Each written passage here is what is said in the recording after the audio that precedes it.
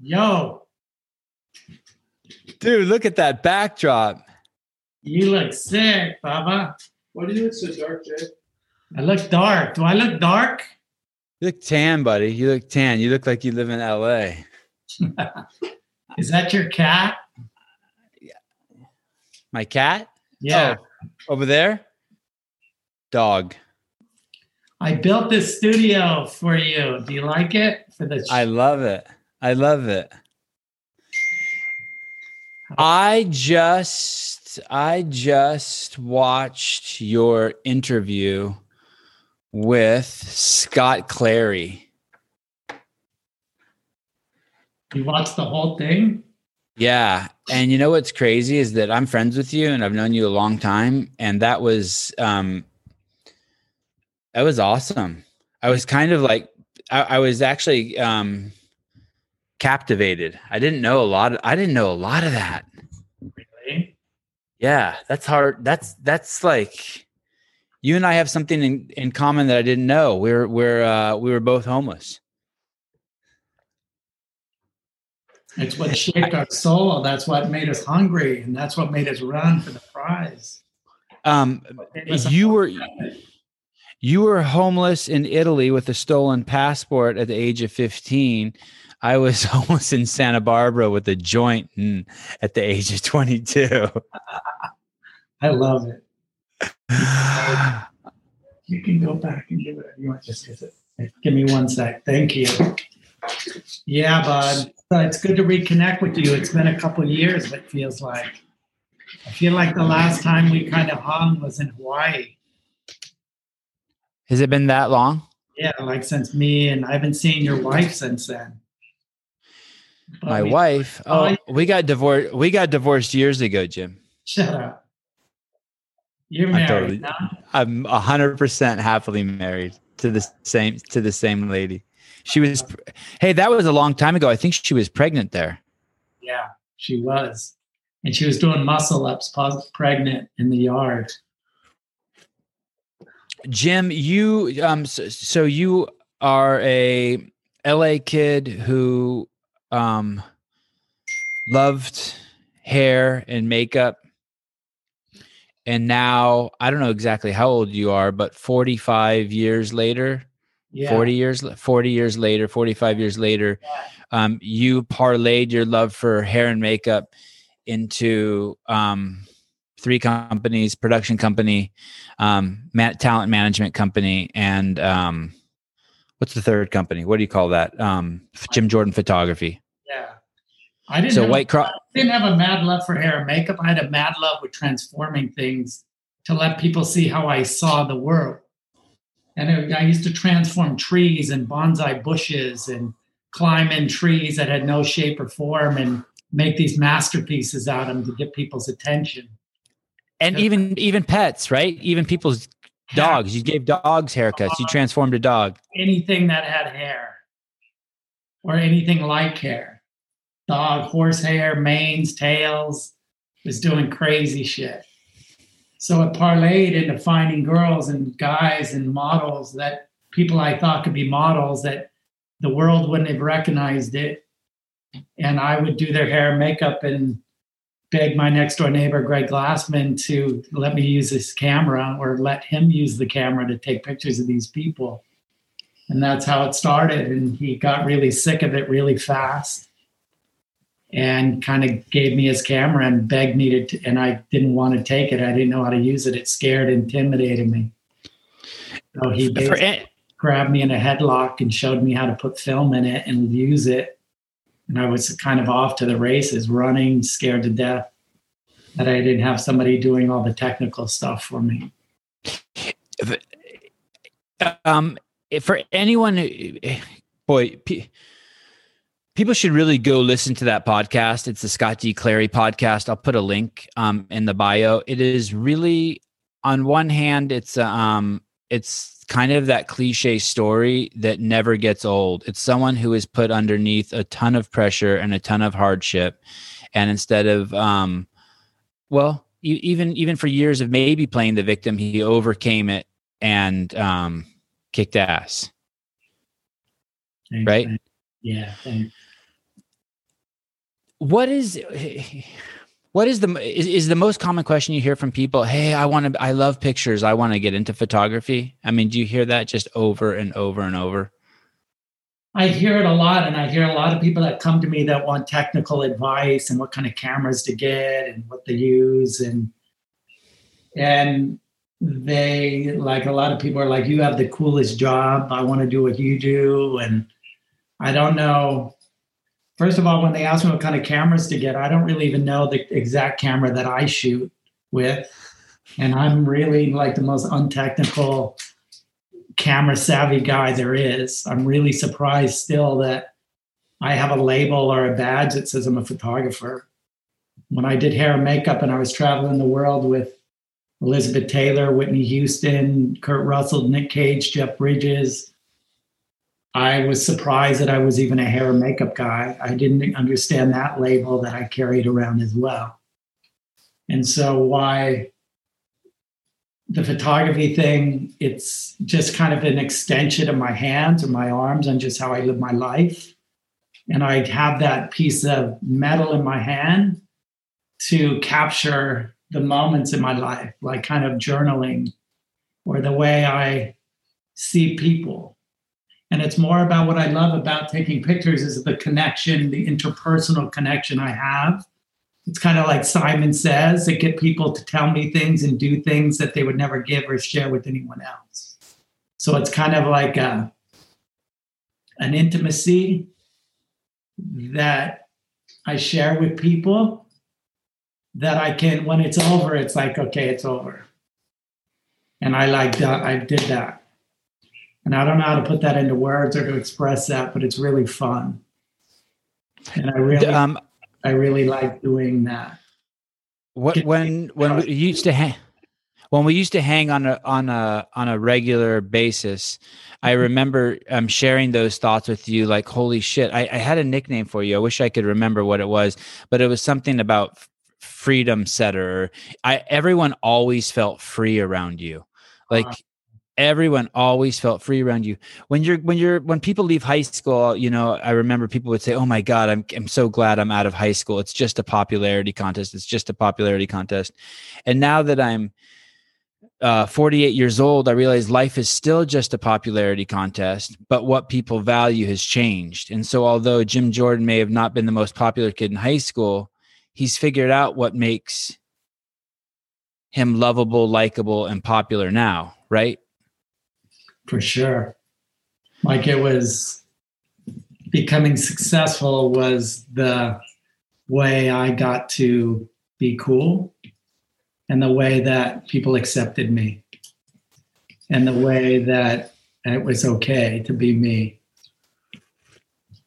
And sometimes that's still not okay for certain groups and peoples and circles, you know? By that, I also mean, like,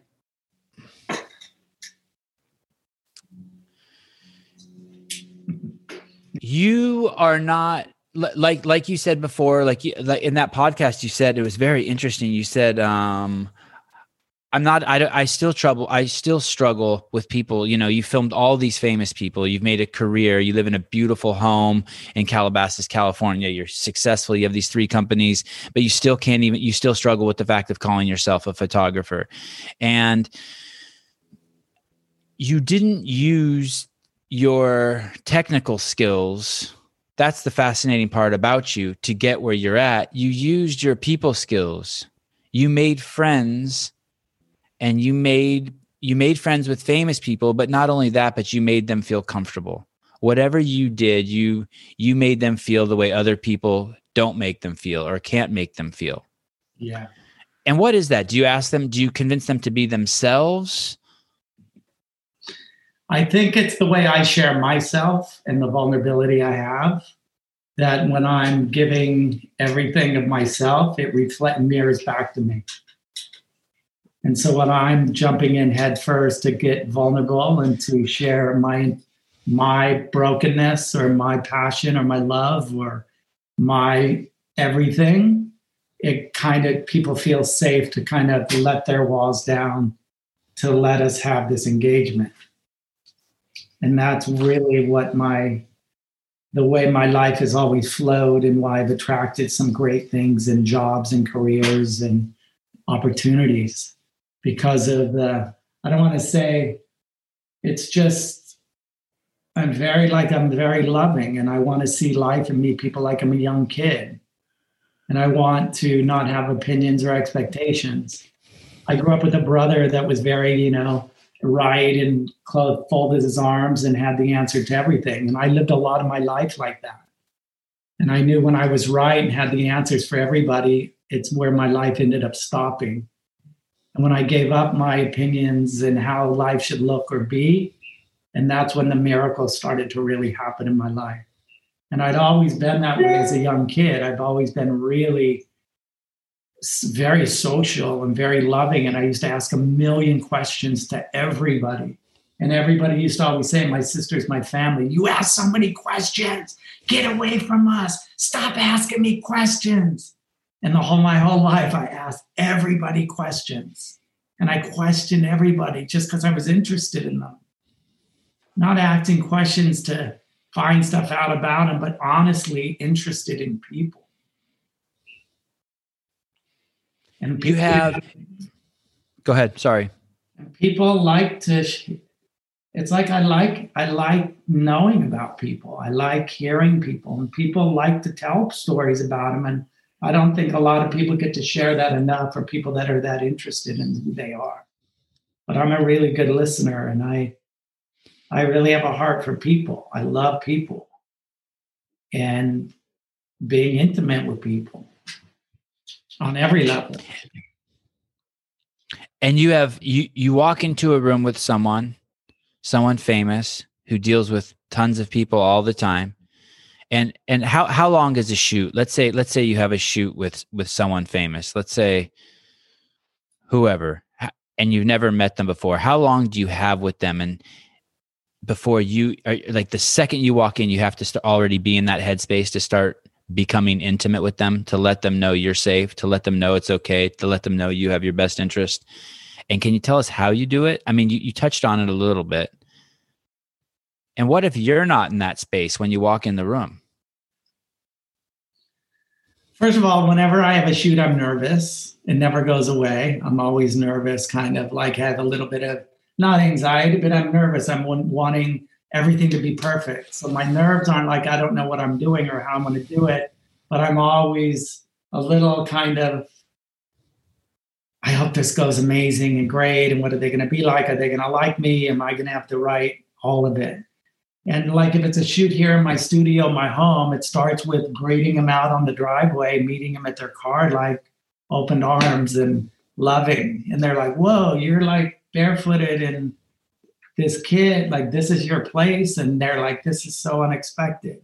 A lot of people are like, used to be like, wait, you're like, you live on a boat or in a motorhome or you live in a van.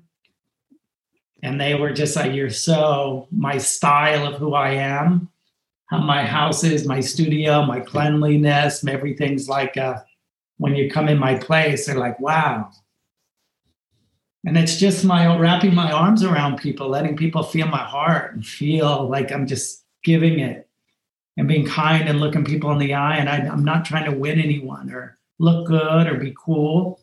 I'm just, I don't need anything from anybody. I want to give. And that's how I feel like I come off, to get people to put their guard down.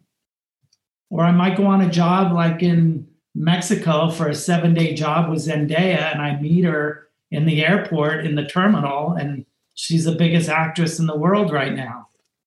And I meet her mom and her dad and her grandma are there, and we get on a plane and fly to Puerto Vallarta for a 7-day job. And then the meeting is right there. It just starts taking place.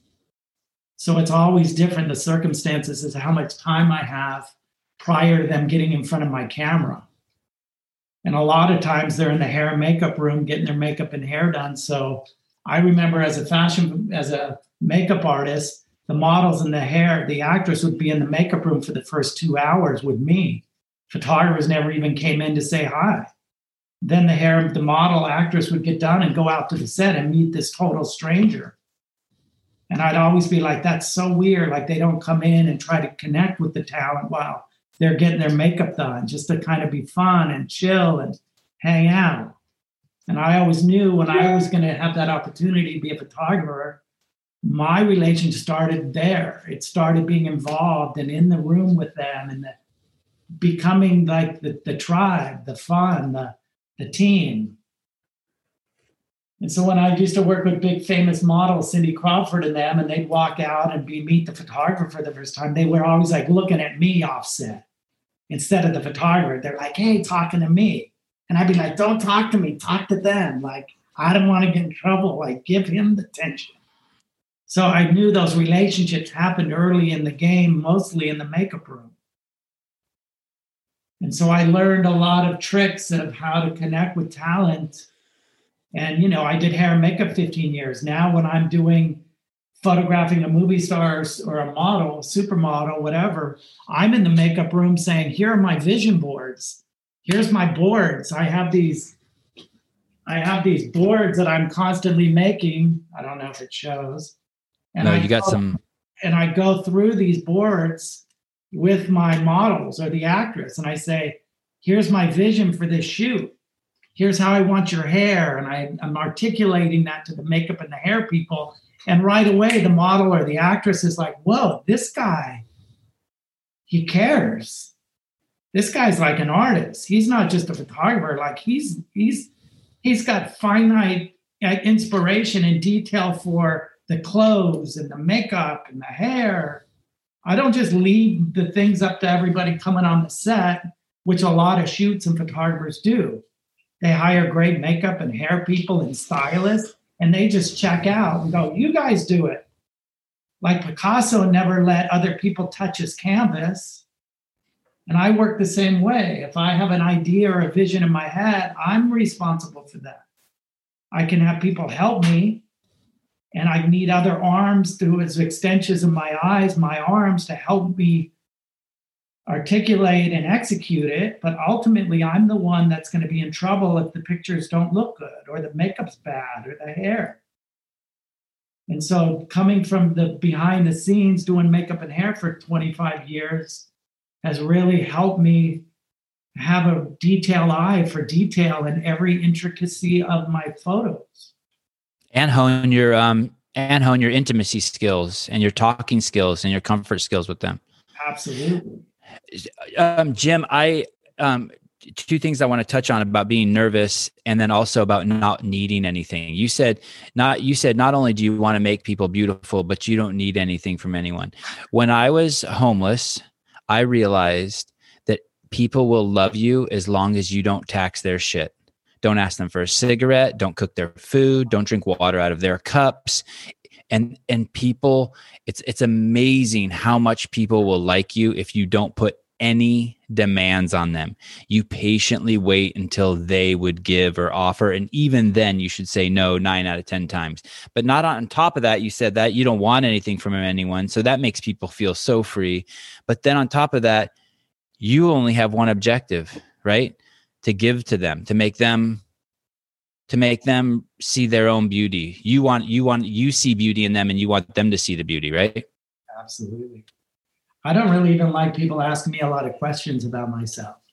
And I know I'm sitting here being interviewed and talking to you, you're my friend, but I don't have photos in my house on my walls of things I've taken. I've never had a birthday party for myself. I've never had a come look at me. I've never had an exhibition or a gallery, because that people coming to maybe celebrate me or come look at what I do is really awkward and foreign to me and uncomfortable to me.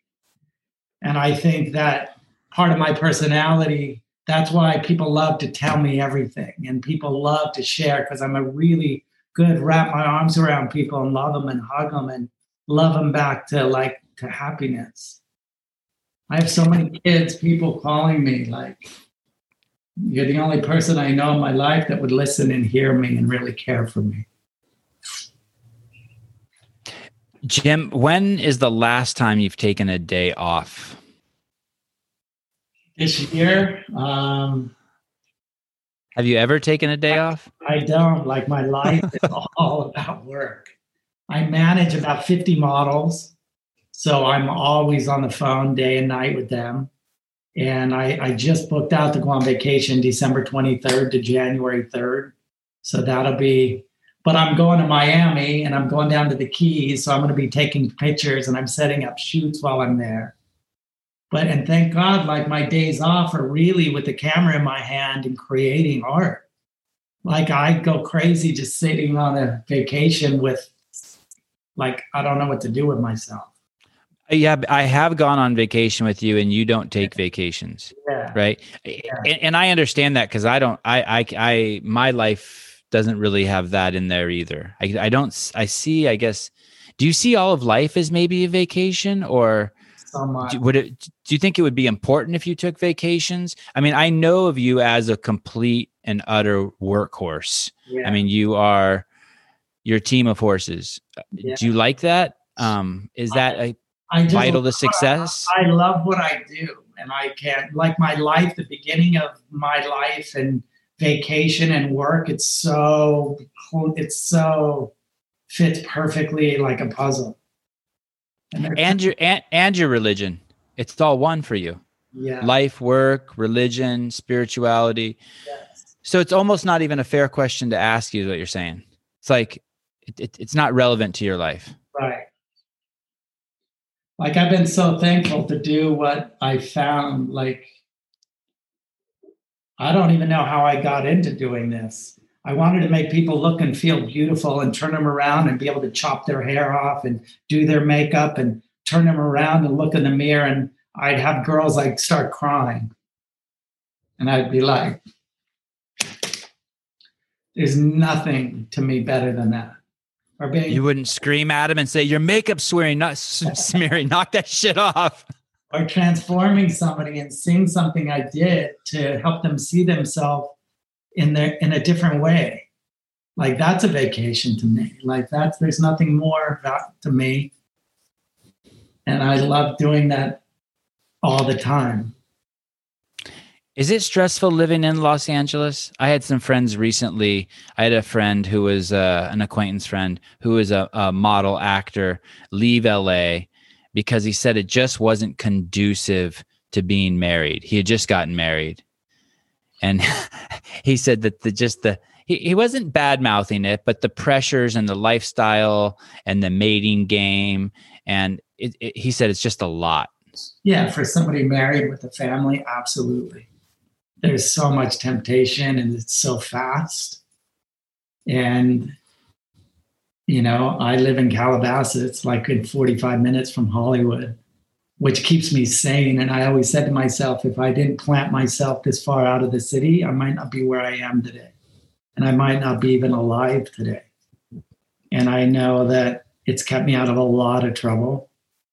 And it's not for everybody, and it is fast, and it spits people out quickly. It chews them up and spits them out, especially in my business, in the entertainment, the acting, directing, filmmaking, modeling. It's fast. And one of the reasons I helped open my company, White Cross, was to foster kids that were being chewed up in this business.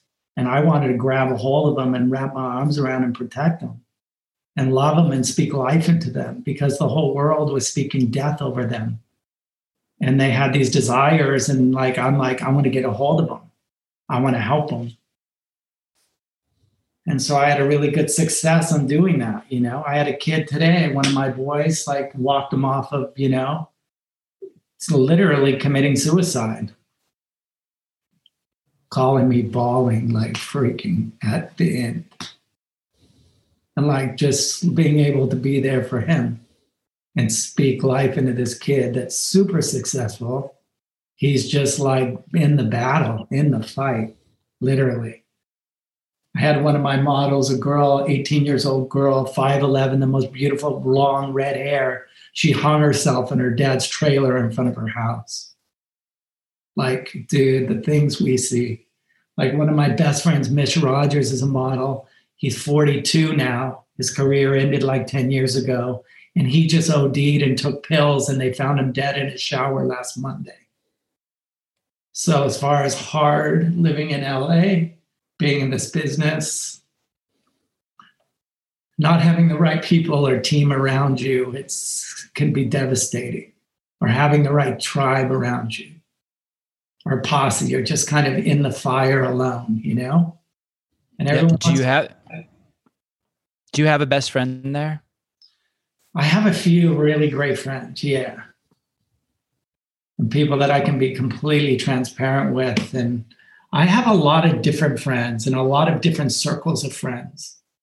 I don't know if it's because I'm older, but I have lots of sets of friends that I grew up with, kids when I was a kid, my entertainment, you know. I have maybe 10 sets of friends throughout my life. And I have a great family. My sisters are in Santa Barbara, my brother, my family's really loving. I don't see them as much as I'd like to, but I have some really strong foundation of people that I know love me. And I got a really cool team of people I'm with every day in my company that I sit with every day and can be really real with, that get me, you know? When you see someone who's beautiful, how do you distinguish between, and maybe beautiful is not the right word, you fill in whatever word it is, how do you distinguish between what Jim Jordan finds beautiful and what you know will present to the world and the different mediums will find beautiful, like photography, film? And is there a distinction between the two? There is. And I think that I developed an eye to spot it before the rest of the world might be able to see it, is because of my gifting doing makeup and hair. And then my gifting as becoming a photographer and seeing people the way a camera might see somebody, or seeing what's under the veil. And I can look at somebody's bone structure and they might look alien and really horrible with no makeup and be bullied and picked on. But I can see past that. And that's why the girls, the supermodels I've discovered that have been the 5 of the biggest models in the world in the last decade were because everybody saw those girls, but nobody saw them in the way of this girl's a superstar. And I think those were the gifting that I had by my experience. Is it better to better might not be the right word. When you found Taylor Hill, is that correct? Am I describing that situation right? When you found Taylor Hill, she didn't want to be a model, right? She was just some kid somewhere, right? Yeah, she was in a dude ranch in a barn in Granby, Colorado. She had a baseball hat on her and glasses. And I saw this girl, she was 14 at the time. And right away when I saw her, I was like, no way. And I could see her through the baseball cap and she had clear like reading glasses on. And I went up to her, I was in scouting in a barn. And I said, hi, what's your name? She's like, Taylor. And she was looking at me like, who is this man talking to me? I go, is your mom around? She goes, yeah, she's out there. So I went and talked to her mom. I go, I think your daughter could be a model. I'm a fashion photographer. I'm here shooting for Macy's. And I had my crew was all around, so they saw. Oh, okay. I was going to be like, man, doesn't that freak parents out? Like, who is this guy? And they grab their kid. It does freak them out big time. That's why I always like being with someone else when I'm there with a woman or something. So kind of how I discovered Taylor, you know? So my question is, do you prefer to work with someone like that who didn't have aspirations to be a model, or do you prefer, and what are the different types of personalities, or do you prefer to work with the 18-year-old kid who moved from Omaha or from wherever, Nebraska, and it's their lifelong goal to be on the cover? I work with the people that have never expected it. I say that again. Sorry. I so would rather work with the people that never had any inclination if that's what they could even be. And for me to have vision for them the way I see it, and to connect with them, to speak my vision so they could start to see it for themselves, there's nothing better than when my vision that's so big for somebody. A lot of people have such big vision they look at me and they're like, me? You see all that from me? Like, that's crazy. Like, no, what? You think I could? And then we're after working with them, watching them start to grasp, even to see that for themselves is the best part of what fulfills me. And then when I actually see them stepping into that gifting, it makes me so happy. And that's what I do. But then the flip side is that when they start getting that vision and it's huge and they're making a ton of money, and then everyone's clamoring around them, then they start being like, getting cocky, and the world starts getting on them. And then that's not so fun. But it's just keeping people grounded and keeping them humble. And there's the ones that don't stay humble and get really not so nice. And there's the ones that will always be, no matter how rich or famous they are, they will always be. And I think staying rich and humble and kind is why a lot of people get super uber successful. But they're the ones that aren't, that become assholes. And can you spot that? Can you be like, okay, I met this person, they're great. I know we can do a lot of work together, but I also know 6 years down the road, this shit is going to crash and burn. Like, for sure. And me and my team always are talking about it. Like, we put bets on it, which we know it. We see it a mile away. It's almost like a script, right? We're just humans. So once you see it happen in 3 or 4 people, you're like, okay, they're showing the signs that they're going to choose this path. Absolutely. It's very clear.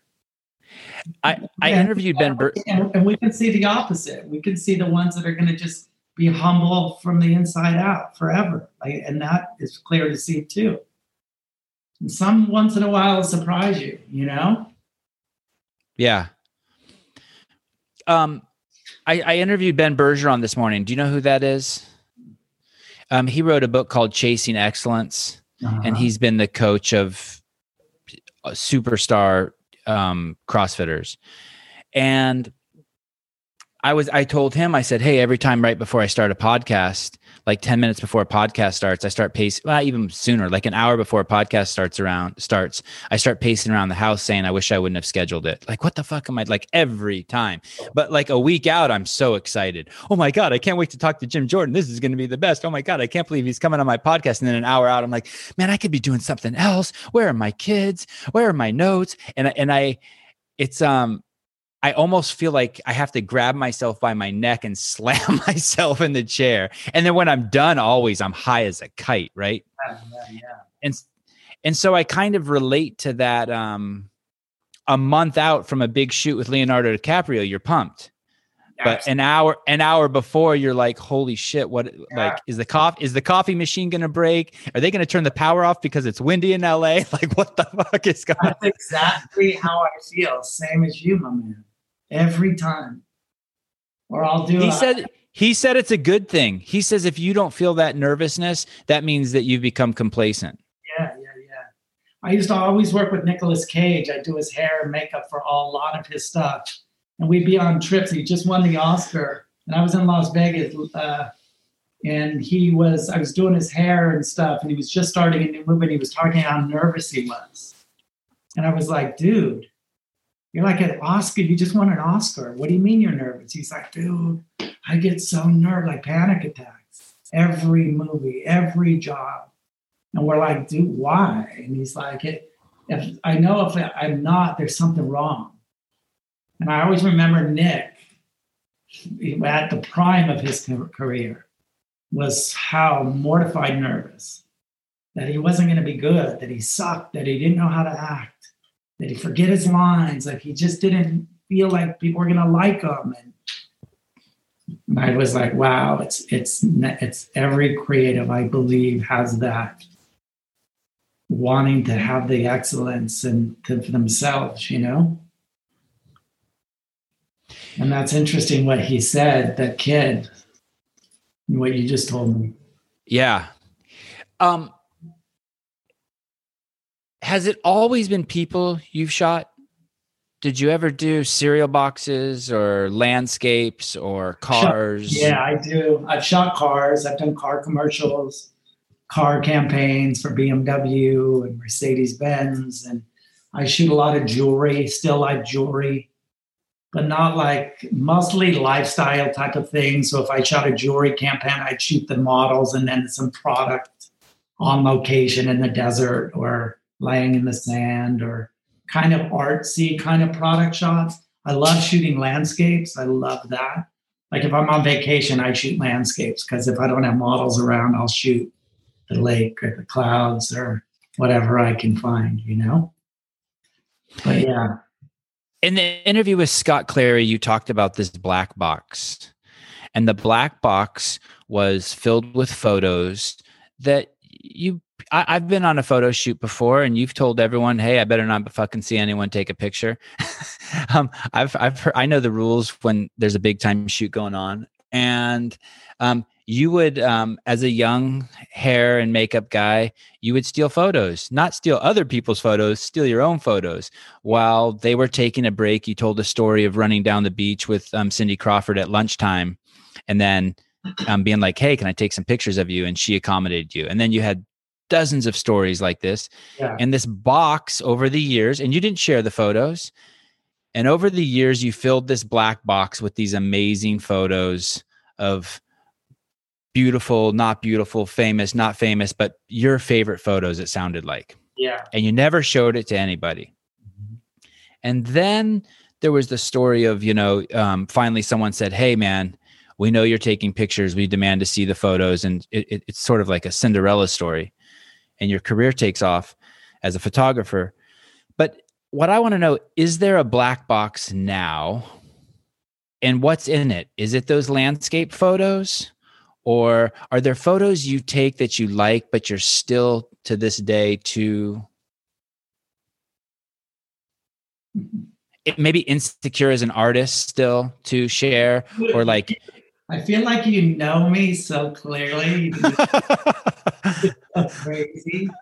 I have in my computer, I have an active folder. And an active folder is any shoot that I do that I haven't put out to the world. And it is so long and it's so risky and it's so personal. And it's so like even the thought of what I would even put out, it's so like, I just sits in there because I'm like, and it's like, what do I want to reveal of myself? What are people going to think? I don't want to be compared to but yeah, I have a lot of pictures and art that I'm really, and I don't know why, but I have, yes.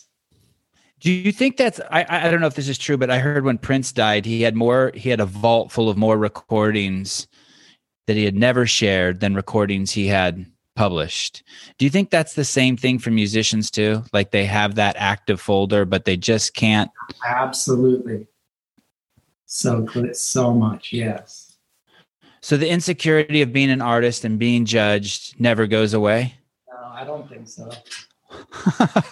I don't know. I don't think so. It's just like the bandwidth of the people I have that can help me even get it out for how fast and how much I'm shooting. Like at these days, I shoot so much, as you probably do and know. It's just endless. It's so overwhelming, like what to grab, which one. It's just, I have so much to do. Like I'm doing an exhibition in Monaco at the Prince and Princess in Monaco is doing an exhibition, an all green exhibition. And I'm doing these series of naked people in trees. And then I'm doing one with underwater with seaweed, these seaweed naked people wrapped in like seaweed, like part of the ocean. So I'm doing these galleries and just the thoughts of like which images to pick and which image to display and to share. It's like, it's daunting task to me. Like have you already done those shoots? I've done the shoots and I'm still shooting for them, but yeah, I've got 800. I have hundreds of shoots that I've done. that I'm paginating and being bugged to kind of, okay, let's get it going. But I'm always dragging my feet. I'm always like, oh, it's just not like, I don't know. I'm working with the editor of American Vogue is curating the project. Ivan Shaw, he's the head of Condé Nast. And he's always been bugging me. He's like, hey, why don't you ever add a gallery?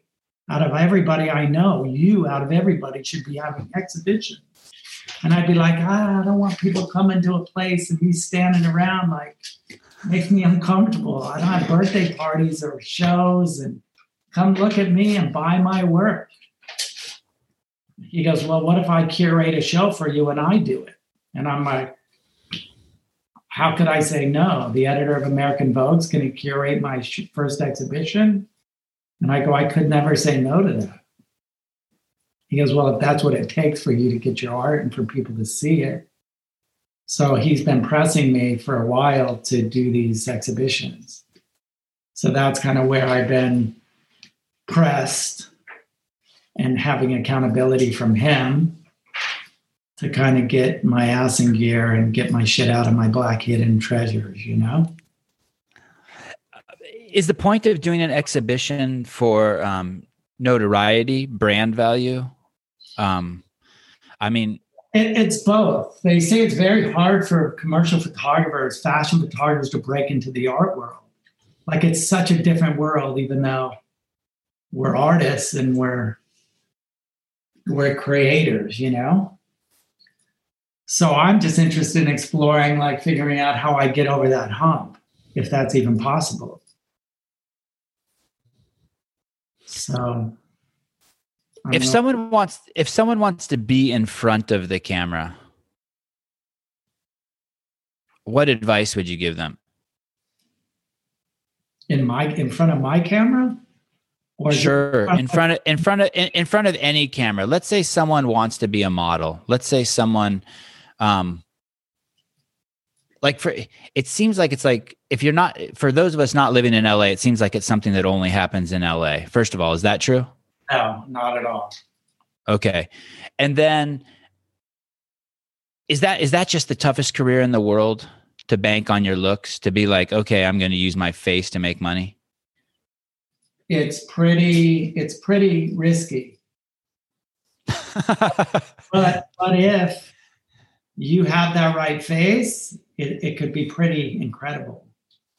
And I always say to the girls that I discover and they find, and I say, you're first in line and you've got 900,000 girls behind you.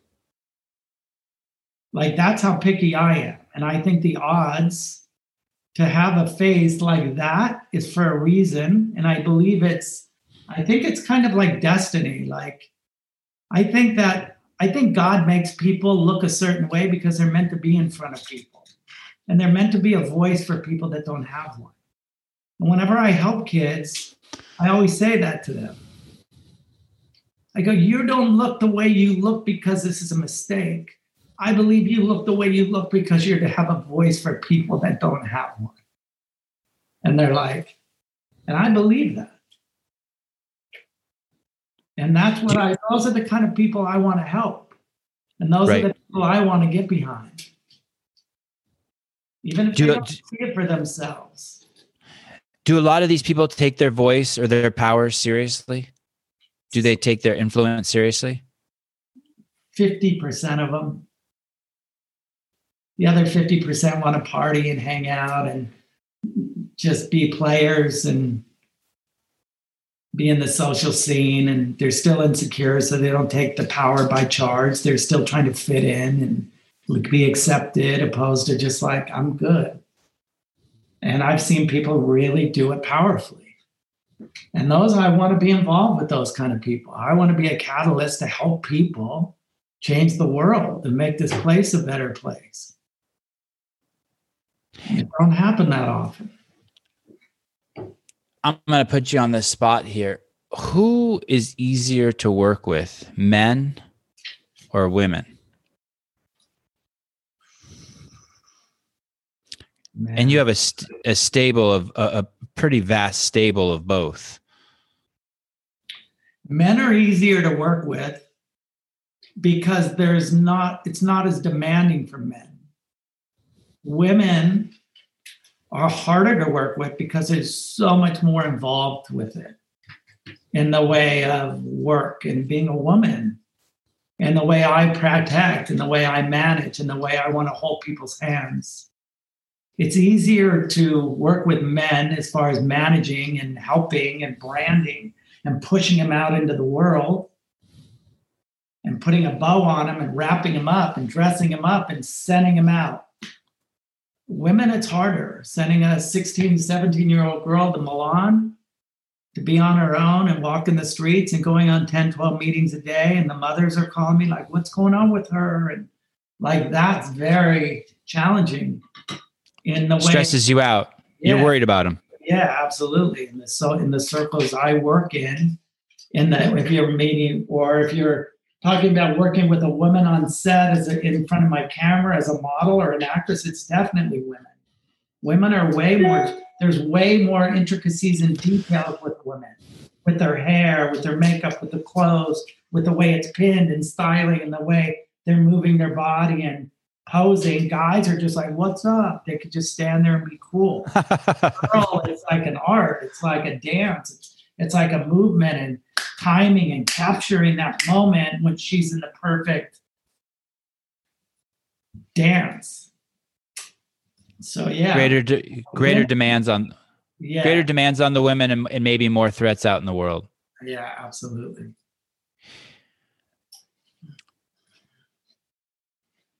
Are there models, actors and actresses who you see them and you're like, oh my God, how's this going to work? Like, they have no presence. They're insecure. They have no, blah, blah, blah. And then the second they get in front of the camera, it's a completely different person. And you're kind of like, holy shit. Absolutely.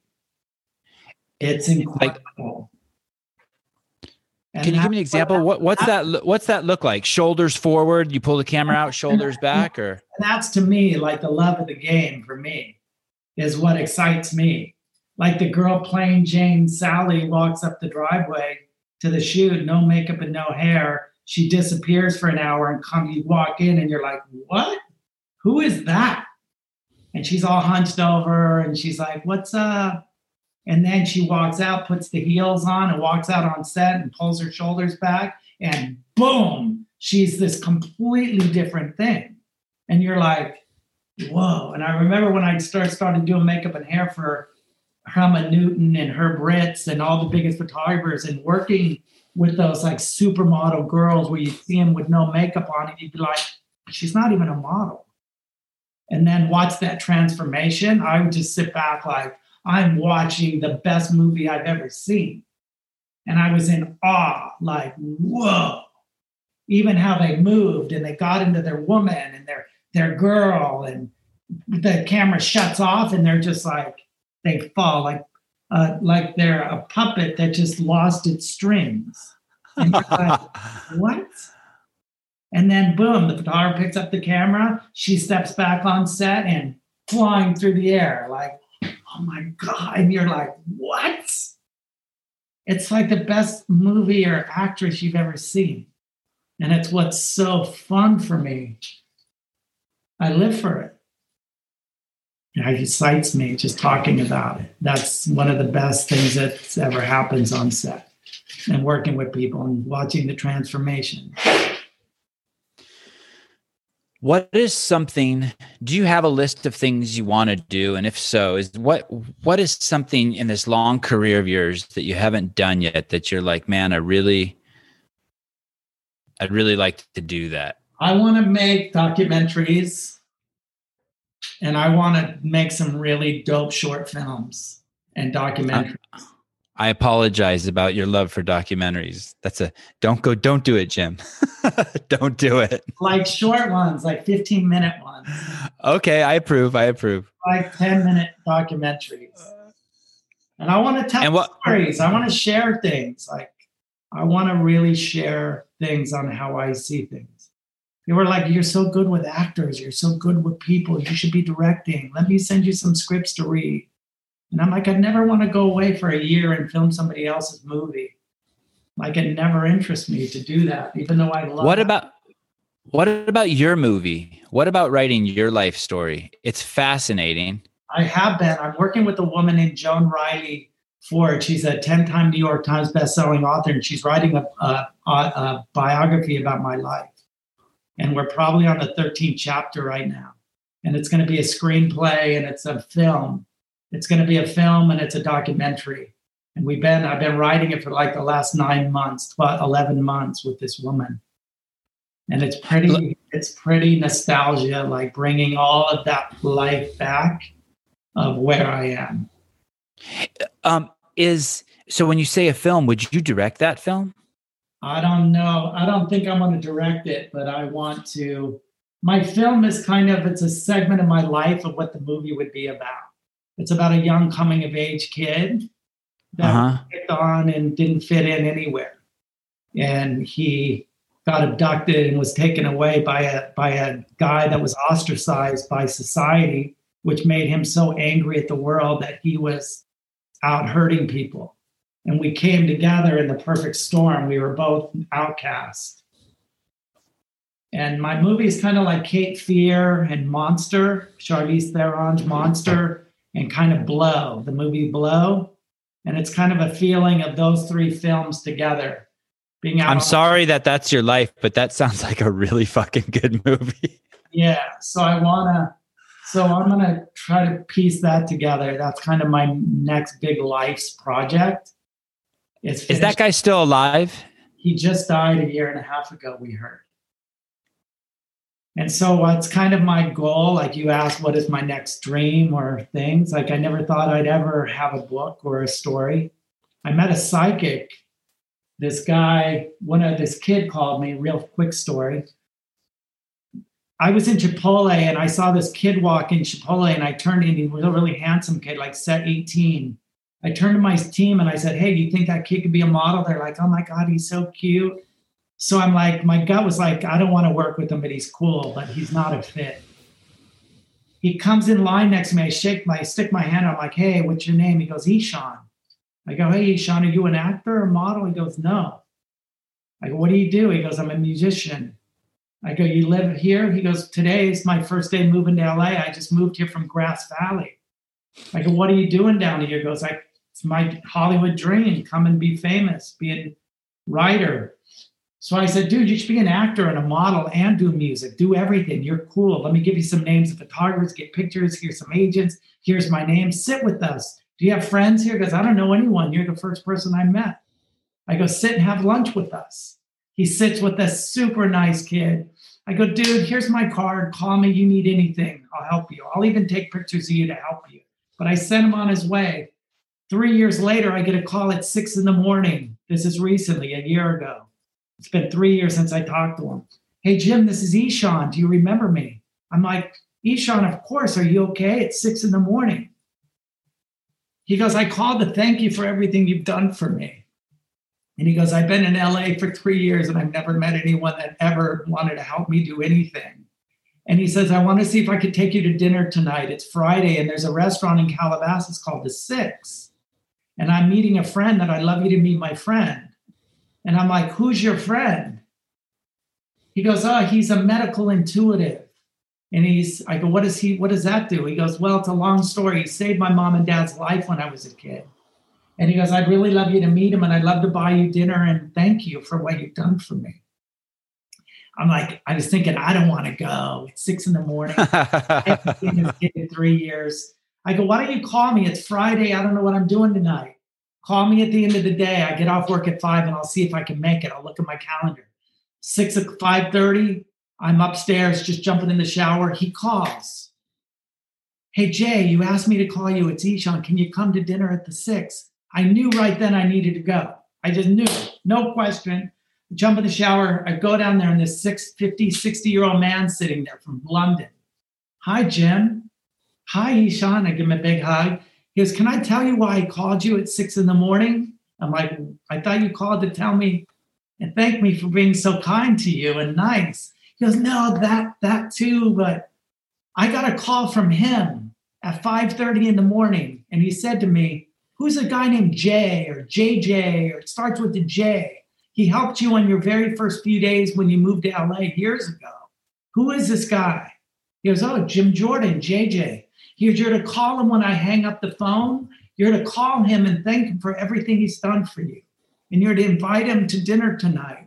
There's a restaurant I think I'm picking up of a name called the Six, the number 6 or something. It's in Calabasas and he's going to show up. I'm getting on a plane this afternoon. I'm flying into Burbank and you're going to pick me up and bring me to the dinner because he's going to be there. And I'm looking at this old man. I'm like, wait, you called him at 5:30? I go, where do you live? He goes, in Arizona. And I'm like, that's crazy. I go, what do you want? Am I dying? Like, what do you want to tell me something? He goes, no, I've come to hear your story. And I'm like, what story? I go, dude, I got so many stories. I don't even know where I would begin. He goes, well, it's 7:00. This restaurant don't close till 2. I think we got some time. Why don't you just start from the beginning? So I start from the beginning and share my life. He starts crying. He's like, dude, like, I was told and obedient to be here to hear your story. He goes, your story is going to help a lot of young kids, especially kids that are suicidal and have lost their way. And he goes, there's somebody coming alongside of you. And I don't know if you've ever thought about writing a book, but someone's coming alongside of you. They're not in your life now, but you're going to be writing a book and a screenplay about your life, and it's going to save thousands of kids' lives. And I was like, I wouldn't even know how to write a book. He goes, well, this person's coming along, so get ready. So I tell this man all these things about my life. And I said, how do you know all this? Like, why me? Why you're in Arizona and I came? He says, last Monday was the 3-year anniversary of your father's passing. And I was like, and I grabbed my phone. And my sisters that week, I didn't know when it was, but they sent me a picture of my dad. They were like, we miss him. We can't believe he's been gone 3 years. And I looked back to that Monday, and that was the day. And I looked, and the picture was there. I started crying. And I'm like, how do you know that? And he goes, your dad came to me this morning and woke me up. And I just stared at him like, what? He goes, your father is so proud of you. And he told me that I needed to meet his son and that he has an incredible story.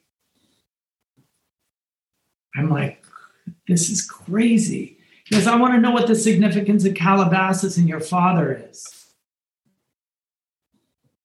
And I was at a restaurant and I could see out the window. It was like 10, 11 at night now. And I started pointing behind the guy out the window. And he turns around and he looks. And he goes, what are you pointing at? There's nobody in the restaurant. I go, do you see outside across the street that restaurant called the Sagebrush Cantina? He goes, yeah. I go, my father owned that restaurant. And that's why I'm here in Calabasas. He bought that when I was 4 years old, and it's a landmark. And my dad was very involved with Calabasas. He goes, okay, that makes sense.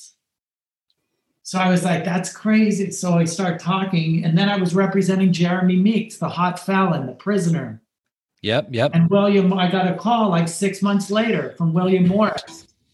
And William Morris said that there's a writer, a New York Times bestselling writer, that wanted to do a documentary on Jeremy Meeks. But she wants to meet Jim Jordan because she thinks he's like the Jerry Maguire behind all these superstars. So I was like, got lots of book deals and offers, and I turned everything down. I'm like, whoa, I'm with William Morris. They're pretty legit. Maybe I should meet this New York Times bestselling. So we're like, have her come out. So she comes up the driveway. Beautiful 35-year-old, dark-haired, blue-eyed girl, New York Times bestselling author, gives me a big hug in the driveway. I walk in. She goes, I am fascinated with Jeremy and his story and being in prison. And you made him like the biggest star in the world. I follow everything about him. She goes, I want to know about you. Like, tell me your story. How did you find all these supermodels and do all this? This is incredible.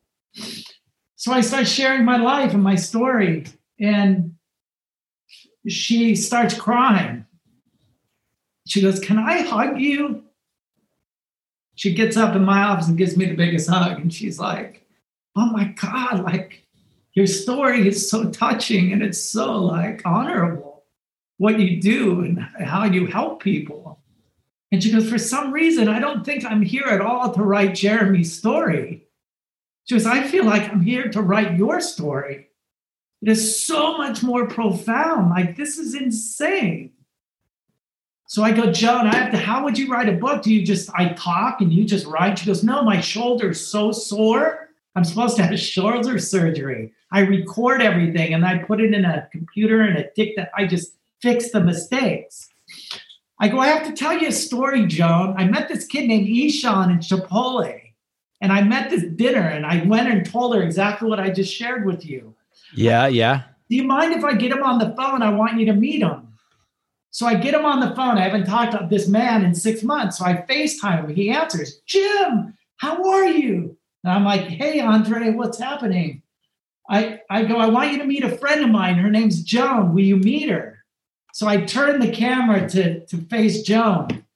And he goes, hi, Joan. She goes, hi, Andre. Nice meeting you. He goes, Joan, what's wrong with your right shoulder? You look like you're in a lot of pain. And she goes, oh, my God, I was just telling Jim I'm supposed to have surgery. I have a fucked shoulder. And he goes, do not get surgery. He goes, don't get surgery on that. I think I can help you. And then I'm like, Andre, remember I met you 6 months ago and you told me someone was coming alongside of me to write a story about my life? He goes, yeah, JJ, that's her. And Joan's like, oh my God, this is crazy. And so that's how my book started to happen, because of this woman's writing my book. Is your whole life like this? I don't know. It's kind of like fortuitous and synchronicity. Yeah, it is. Like, I did the artist way when I was in my young 20s and I was a makeup artist, so frustrated. And I knew there was much more to my life. And I was stuck like doing makeup and hair. And I was working with all these entrepreneur photographers and rich people. And I just felt like I was this little peon on the sidelines. And I knew I had such a bigger call in my life. So I got The Artist Way by Julia Cameron. And I started that 12-week workbook. And I started journaling every single day. And my third week into journaling for 3 weeks, 7 days a week, I became a fashion photographer. I got an agent in New York. And my whole life shifted. Boom. It's a magical book. Dude. And then the 6th week, I fell in love with the love of my life and was in a 15-year relationship with her. My 6th week into the book. And I never had a long relationship ever like that. Spent 15 years. Did I ever meet her? No. Spent 15 years with her. Met her in an Did you get married? Yeah, I married her under the stars in Joshua Tree, naked, under the stars with her. She had a big turban sheet on her head and like a sarong topless. We got married. We got married on the jumbo rocks under the stars, like between me and her and God. We didn't have a big wedding, like ceremony. It was just between us. And I spent I never knew it. And she changed my life. And we used to travel with the Smashing Pumpkins. Her best friend was Billy Corgan from the Smashing Pumpkins. And me and her were inseparable. And we used to travel around the world with Billy when he became famous. And right then is when I became a fashion photographer. Long story short, like, she got addicted to heroin.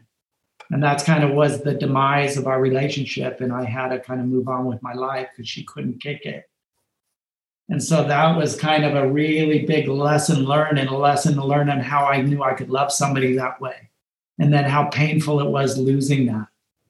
And it scared me so bad. I never wanted to really go there again. I never wanted to fall that madly in love with somebody because I so lost myself in that. And it took me so many years to kind of find my way back to myself. That when it ended, I was like, I don't know how to find myself.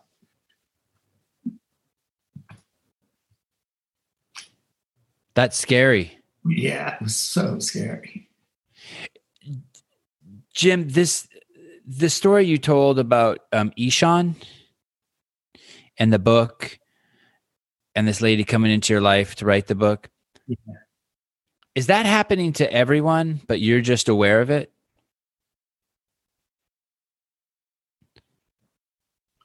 I think it is. I think a lot of weird stuff, and I think some of it's spiritual, and I think like the world thinks, and I think on a spiritual level as well. And I think that everybody in our life, even passing or sitting next to us in a restaurant, is there for a reason. And I think that when I am aware of that and I start reaching out to say hi to people and to find out why they're around me, is when miracles and things happen. There's this phrase, people who don't speak to strangers don't speak to angels. That's insane. You're amazing, Sevi. God, Baba. I heard Matthew McConaughey came out with the book and he was on Howard Stern. And unfortunately, I only listened to like 10 minutes of it. But he said something so interesting. He said that once he became famous, he was just surrounded by the same people all the time. And I'm not sure exactly how he worded it, but I think he said, and so everyone around him was mirroring him perfectly. And so basically it sounds like he was going to go into the fact he was losing touch with reality because he was never seeing strangers. He was never getting new feedback into his input. Yeah, wow. And I bet you it's like that for a lot of famous people, right? And it seems like you go out of your way to make sure that doesn't happen to you. Yeah, dude. It's so important. And every time I'm conscious of that, like these people around me are here. A couple, maybe 1 out of 10 is here for a divine appointment. I'm telling you. And every time I start thinking of that, and then I go around the room and shake hands and talk and introduce myself and just give my love and care for people, I'm sure enough. Like I go out to a club or I go out to a Hollywood party or the Polo Lounge for dinner or wherever. Every time I come home, my team can't even keep up with the networking, life-changing people I've met, and they're like, whoa, that's crazy.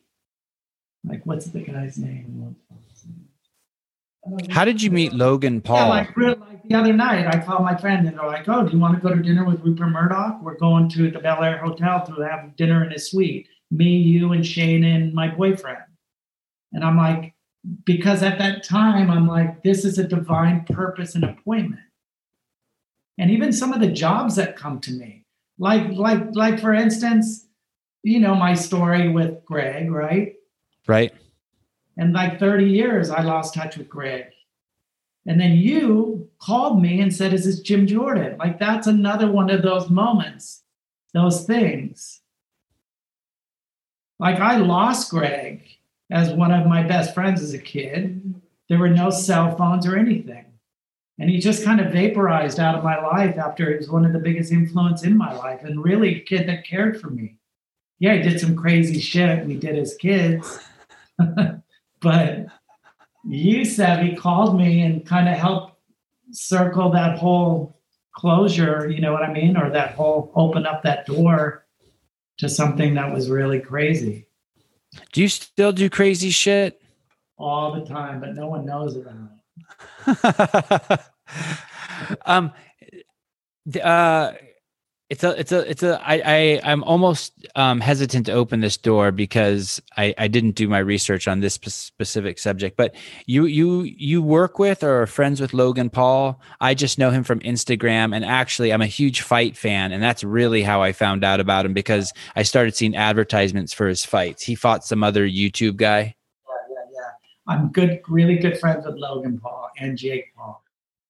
How does that fascinates me in the fact that it's a whole different generation. You have stories with Helmut Newton and Elizabeth Taylor and Farrah Fawcett, but now you have stories with Logan Paul. I mean, it's almost like not even the same planet. It's there's so much time between the two, right? I mean, there's black and white film, and then now it's like not even film; it's digital. How do you do that? How aren't they like, who is this old fart? Like, what are you doing? Go back to 1960 or 70 where you came from. Do these kids just love you, or what's the deal? It's crazy. Yeah. Like my agent is the CEO of Jake and Logan. And so he put me and Jake and Logan together because he wanted to create a business with me and Logan. He wanted me to open a model house, and he wanted Logan and me to be partners in a model house. because he does the Team 10 house and the Maverick house. So he was trying to use my house as a model house, where me and Logan would go to Amsterdam and Holland, and he would tweet out to his 190 million followers, I'm going to be on the corner in Amsterdam on this street and Saturday morning at 10 in the morning. You want to be a model? Show up. I'm with Jim Jordan, biggest model scout in the world. So we were going to go all over the world and do these pop-up street corner, want to be a famous model, and use Logan as the platform to get the marketing, and then fly him out to LA, moving in my house here in Calabasas, and start this whole building these brands. And so that's how me and Logan started off. And then I started photographing Logan and hanging and going parties, and it just it was awesome. It's for me in Miami on New Year's Eve, and I just started connecting with this tribe, his mom, his dad, his brother Jake, and just really feeling like family, just really loving. He's the sweetest guy ever. So kind and interested and smart, is so smart. And I was feeding off learning from him, and he's learning from me. Yeah, what a great synergy, right? The world happens so fast. And the whole influencer world, it's immediate. And everything's so instantaneous. And I've learned to adapt. And when I shoot them, I know what to expect. It's got to be quick. It's got to be fast. In our world, like the fashion business, it's way a slower pace. And you wait 3 months till the things come out. Their world, they're movie studios, they're actors, they're film producers, they're editors, they're copywriters. They're doing everything. They're their own movie studio, like you are, Sevi, and boom, it's out that night. And 190 of their followers are seeing it. Play by play. Yeah. It's really impressive he's able to keep his shit together. Dude, he looks phenomenal. Dude, what the fight he's about to do, you're gonna freak out. I can't even talk about it. It's so groundbreaking, mind-blowing on who he's going to be fighting next. You're going to trip out.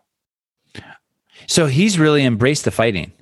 Yeah. And Jake has a fight. He's opening up for Mike Tyson in the pre-fight. With the Roy Jones Jr. fight? Why are they getting into fighting? Because they're good and they like it and they train every day. They have boxing, real huge Olympic boxing rings in their living rooms. And they have the best trainers and they're amazing. What do you give them advice on the temptations, on what shiny objects to stay away from? I do. I've been able to speak definitely into their life, more into Jake's life, for sure. I've sat with Jake many nights, just heart to heart, not wanting nothing from this kid, because when you're at those levels, everybody wants something from them, a shout out, to be seen in their photo, right? Want something from them, and they don't know who's who. A lot of just say my name so I can get some followers. Yeah, and so I became good friends with Logan first, and then I became friends with Jake, and me and Jake really have a great friendship and a trust. I don't have to see him every day, but when I do, it's not one day's gone by, and I know they care for me, and I really got their back. I don't want nothing from them. It's awesome. Jim, thank you. You're awesome. Love you, man. Thank you. So good to see you.